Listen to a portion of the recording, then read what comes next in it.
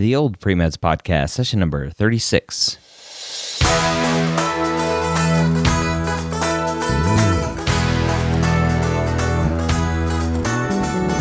You're a non-traditional student entering the medical field on your terms. You may have had some hiccups along the way, but now you're ready to change course and go back and serve others as a physician. This podcast is here to help answer your questions and help educate you on your non-traditional journey to becoming a physician. Now, welcome to the Old Pre-Meds Podcast. My name is Dr. Ryan Gray, and I'm the host here at the Old Pre-Meds Podcast.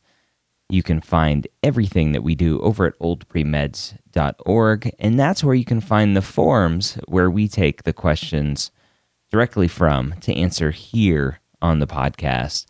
This week's post comes from a student named Matt, and he's talking about his journey as a 41-year-old student who is extremely excited and nervous about this endeavor. He has a couple questions here. He says, I have no clinical or shadowing experience. I am hoping to apply next June. My intention is to spend the next 8 months shadowing and gaining clinical experience. Will that be sufficient, or should I put off the application for another year?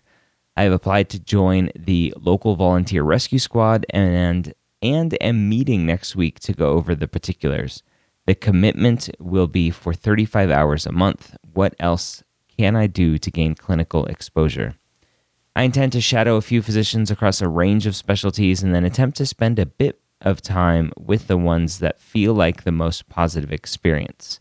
Is this approach okay, or is there a better approach? Also, is it appropriate to ask a physician to shadow on a regular basis, or is there a point where you are just interrupting his or her job? So those are the questions from Matt, and let's go through one by one. So this student, Matt, is applying next application cycle about 8 months away. We'll say roughly. It's a little bit more than that. And he has no clinical or shadowing experience. So is that bad? And the answer is yes, it is. How do you know you want to be a physician without any clinical or shadowing experience? That would be my first red flag as an admissions committee person, as somebody looking at this application going, there's no clinical or shadowing experience for the student. Why is that? What are your intentions? Can Matt get enough clinical and shadowing experience in the next 8 months? Sure. There's no doubt. But there's always going to be some lingering question in the back of my head that would question somebody going through the whole pre-med route, doing all their prerequisites, and taking the MCAT, I'm assuming somewhere in here as well, without really knowing what they're getting into. So it's just a red flag that pops up. Just something doesn't sit right with me. But is 8 months experience enough time? And I would say yes, as long as it's quality experience. If you hang around enough physicians to understand what life is like as a physician, if you hang around enough patients in a clinical setting to know that you're okay dealing with sick people, dealing with people when they're at their most vulnerable, then I think you can do that. The other question here, the commitment for volunteering in a rescue squad is 35 hours a month. What else can I do to gain clinical exposure? So we've talked a lot about in the Pre-Med Years podcast, which you can find at the best place would be just go check out MedEd Media. The Old Pre-Meds podcast is part of MedEd Media. It's mededmedia.com. But on the Pre-Med Years podcast, we talk a lot about clinical experience and how being a scribe is an excellent job for clinical experience. And so that's something that Matt can think about. But any experience where you are close enough to smell the patient. I think that was a Georgetown admissions committee member. It was either George Washington or Georgetown, talking about clinical exposure and what really counts as clinical exposure. And his answer was close enough to smell the patient. So I always like that one and use that one. This last question here about shadowing. So shadowing is important to understand what life is like as a physician. You don't need to shadow every specialty out there to see which specialty you like, because that's what medical school's for. You'll have an experience rotating in different specialties, and you'll be able to dig a little bit deeper. Your job is really to understand what life is like as a physician. So there are a couple of different things to think about. One is the setting. So physicians that work in an academic setting, an academic hospital, are very different than physicians that work in an outpatient or community hospital. And so those are some things that maybe you want to look at. Maybe shadow somebody in an academic hospital setting, shadow somebody in a community hospital setting, shadow somebody in an academic outpatient setting, shadow somebody in a community outpatient setting. But don't go crazy looking at all the different specialties. That's really not the job here. Can you ask a physician to shadow on a regular basis? Yes. And I highly recommend you do that, because you're gaining a relationship that you can lean on later, hopefully for a good letter of recommendation. So yes, shadows do interrupt the workflow to some extent, but not terribly. And if you're going to get a physician that says no, then that's fine. Then you move on and find another physician that will say yes. So those are some answers to Matt's questions.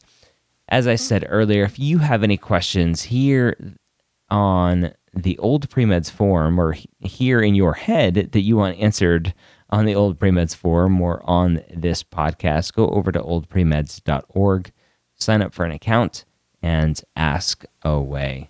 It's an awesome community, unlike that other three-letter word community that shall remain nameless.